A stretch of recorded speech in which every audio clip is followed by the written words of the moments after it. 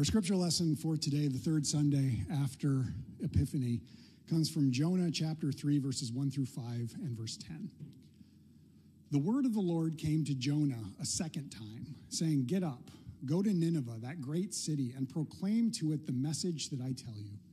So Jonah set out and went to Nineveh, according to the word of the Lord. Now Nineveh was an exceedingly large city, 3 days' walk across. Jonah began to go into the city, going a day's walk, and he cried out, 40 days more, and Nineveh shall be overthrown." And the people of Nineveh believed God. They proclaimed a fast, and everyone, great and small, put on sackcloth.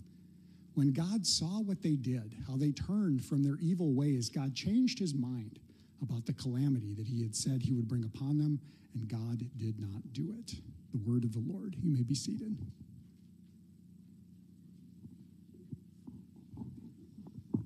Oh, people of God, may the grace and peace of our triune God be yours today and forever. Amen. Anybody else out there, do you fall in the habit when you get together with certain people that you just tell the same old stories over and over and over again, and it's just the best? Yeah? Yeah, I'm not the only one who does that, right? I do, though.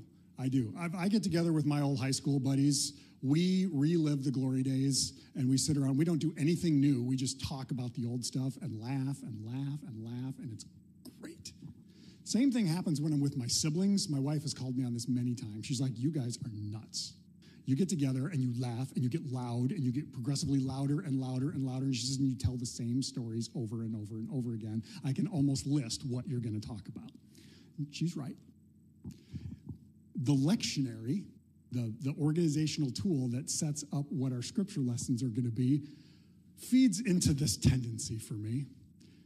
Because there are certain stories that we will have over and over and over again. They're the same old stories, but we tell them. Now, there's some obvious examples of this. Christmas, yeah, the nativity story. We have it every year, and I love it. It's great. Easter, we have it every year. Kind of a necessity. If Jesus doesn't raise from the dead, this whole Christianity thing doesn't work at all. Those are two very important stories. There's another one that comes up periodically, and I love it so much when it does, and I bet you know what story it is. Easter, well, yeah. I just read it. What is it? Jonah. Isn't Jonah the best story like ever?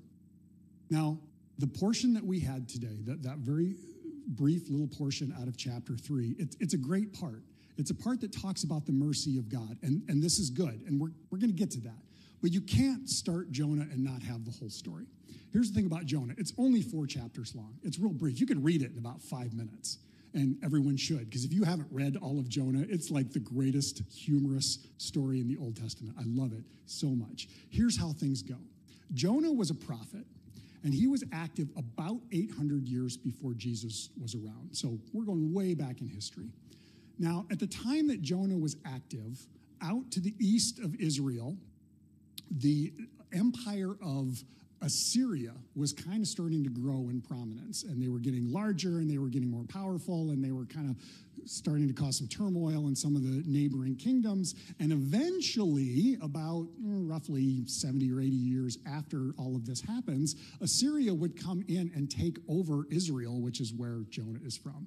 So Jonah probably knows all of this. He's aware of all of this. And here's what's important. The capital of Assyria, this cool little town called Nineveh. That sound familiar? Yeah, okay. Everybody with me so far? All right. So as Jonah picks up, Jonah and God, they're having this little powwow. They're jamming. They're going back and forth. And God's like, "Hey, you know Nineveh over there?" Jonah's like, "Yeah, I don't like them." God says, "I do. You need to go and you need to tell them that if they don't turn away, I'm going to lay waste to that city. So you need to go and tell them." And Jonah's like, "Yeah, no." And God's like, "Yeah." And Jonah's like, "No." And I get myself tongue-tied. They go back and forth. Jonah doesn't want to go. And God continues to say, "You need to go and do this." And Jonah's like, "You know what? Here's what's going to happen. I'm going to go the polar opposite direction." And he hops on a boat, and they go sailing away. And then this big storm comes up. And everybody on the ship is terrified, thinking this is horrible. Clearly, one of us messed up, and so everybody's praying to whatever deity they believe in to save us and show us what's wrong, and they can't figure out who's to blame. So they start throwing lots, which is essentially throwing dice, and it falls to Jonah, and they're like, dude, what did you do? And he's like, yeah, I screwed up really big. So here's what's going to happen. If you all want to stay alive, throw me overboard. And they're like, really? That seems extreme. And he's like, hey, if you guys want to stay alive, that's what you got to do. So they're like, okay, we don't think that's a good idea. It's not going to end well for you, but they throw him overboard. Immediately, the storm stops, and they sail off into the sunset. All is well on the ship. And here's Jonah, floating in the water. Just like,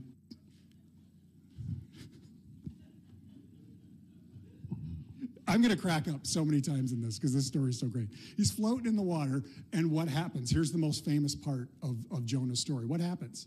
He gets swallowed by a whale. This whale comes up, and for 3 days, he's in the belly of the whale. And this is what I like to think of as the ultimate godly inspired timeout. And Jonah's like, hey, God, yeah, I messed up. I'm sorry. You want me to go there? I didn't want to do it. I was scared, but I promise I'll do it. I repent of what I did wrong. I'll go. And God's like, cool, thank you. Hey, Mr. Whale, go spit him up on the ground. And he does. Ew, right? Ew. So now here we got Noah. Jonah, darn, sorry. Their names are too similar. I keep saying Noah. I mean Jonah. If you hear me say Noah, I mean Jonah. Okay, everybody? Yeah, okay. So now we've got Jonah, who's finally going to listen. And that's where we pick up today. And we hear the word of the Lord comes to him a second time. Like, all right, you learned your lesson, now go. And Jonah's going to go, but he really doesn't want to. Keep in mind, this is the empire. These are the people who will oppress Jonah's people, Jonah's kingdom, and eventually will take them over. And he doesn't want to go and preach to them because he knows, God, if I do this, they're going to repent, you're going to relent, and I might as well not even go because you're not going to do anything. And that's exactly what ends up happening. Jonah gets to the city, he goes into the city, and I don't know, he must be like the best preacher ever because he's like, you must repent or God will lay waste to you. And they're all like, whoa, we better listen. And so they do. And from the lowliest of the low to the highest of the high, everyone repents. They put on sackcloth. They throw ashes on their head. And then the king even issues a decree that even the livestock have to do this. Some of you have heard me say this before. I can't not say it. I've been around cows my entire life. I've never seen a repentant cow. What would that even look like? Moo. Everyone repents.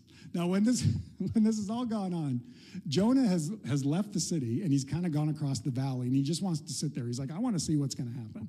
So he sits on this hillside, and he's just watching. And keep in mind, this is sort of a desert climate, so it's really hot, and he's getting really warm, and the sun's shining down on him, and he's like, oh, this is hot. I don't like it.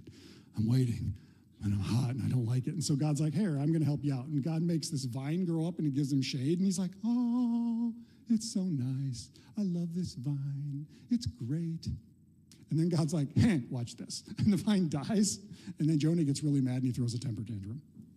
I'm so angry, I wish I was dead. Really? Really? Like, is Jonah not the king of temper tantrums? I don't want to go preach to them because you're just going to say that they're okay and show mercy on them, and that's not fair. And then you do, and that's not okay. And then there's this cool vine that gives me shade. You made it die, and I don't like it. I wish I was dead. Kind of a weasel, isn't he? That's the story. That is the story of Jonah. That God shows mercy on this incredibly huge city. And God even says, should I not care about all of these people because they are part of creation? God shows love and mercy and compassion on these people, whether Jonah thinks that they deserve it or not. Now, I want to tie all of this in just a little bit with our gospel lesson as well. Our gospel lesson here out of Mark, this marks the first time in this particular gospel when we hear the voice of Jesus.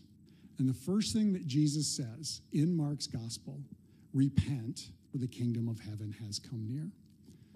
To repent means to turn away. That's the literal meaning, to turn away from that which is broken and destructive and sinful and turn back to God who is able to do something about it. To turn towards the one who is capable of showing us mercy. That is the basis for the gospel. That is the basis for the ministry that Jesus is doing. And whatever it was that he was ultimately accomplishing through his life and his death and his resurrection, he makes that mercy, that grace of God, that compassion of God available for all of us, overcoming the power of sin, overcoming the power of death, overcoming the powers of brokenness that exist in this world.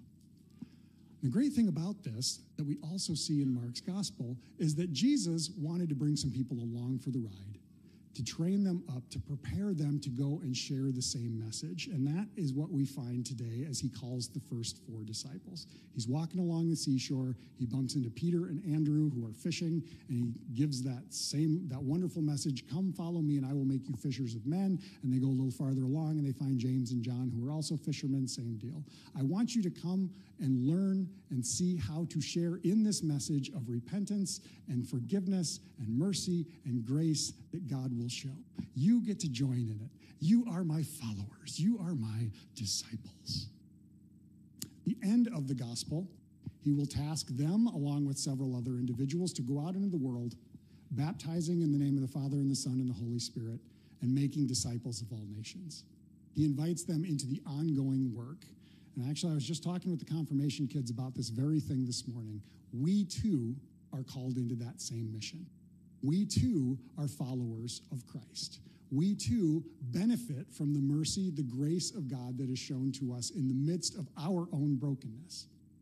Because let's face it, if it was about earning salvation, none of us would ever make it. But the mercy and grace of God is shown to each of us. Now today, here in worship, we're celebrating not one but both sacraments in which we receive that promise of God. We hear those words spoken. The body and blood are broken and shed for you and for all people for the forgiveness of sins. And today, Charlie is going to be washed in this font, and she will be claimed as God's beloved child, the same as we all have been. It is a wonderful gift. But not only does she receive that gift, she also will then be joining in that same mission that we all share. Go out into the world and talk about the grace and mercy of the one who has first shown it to us. That's our job that we are all called into. And it's a good one. And maybe, just maybe, if we do it really well, the cows will repent. Moo.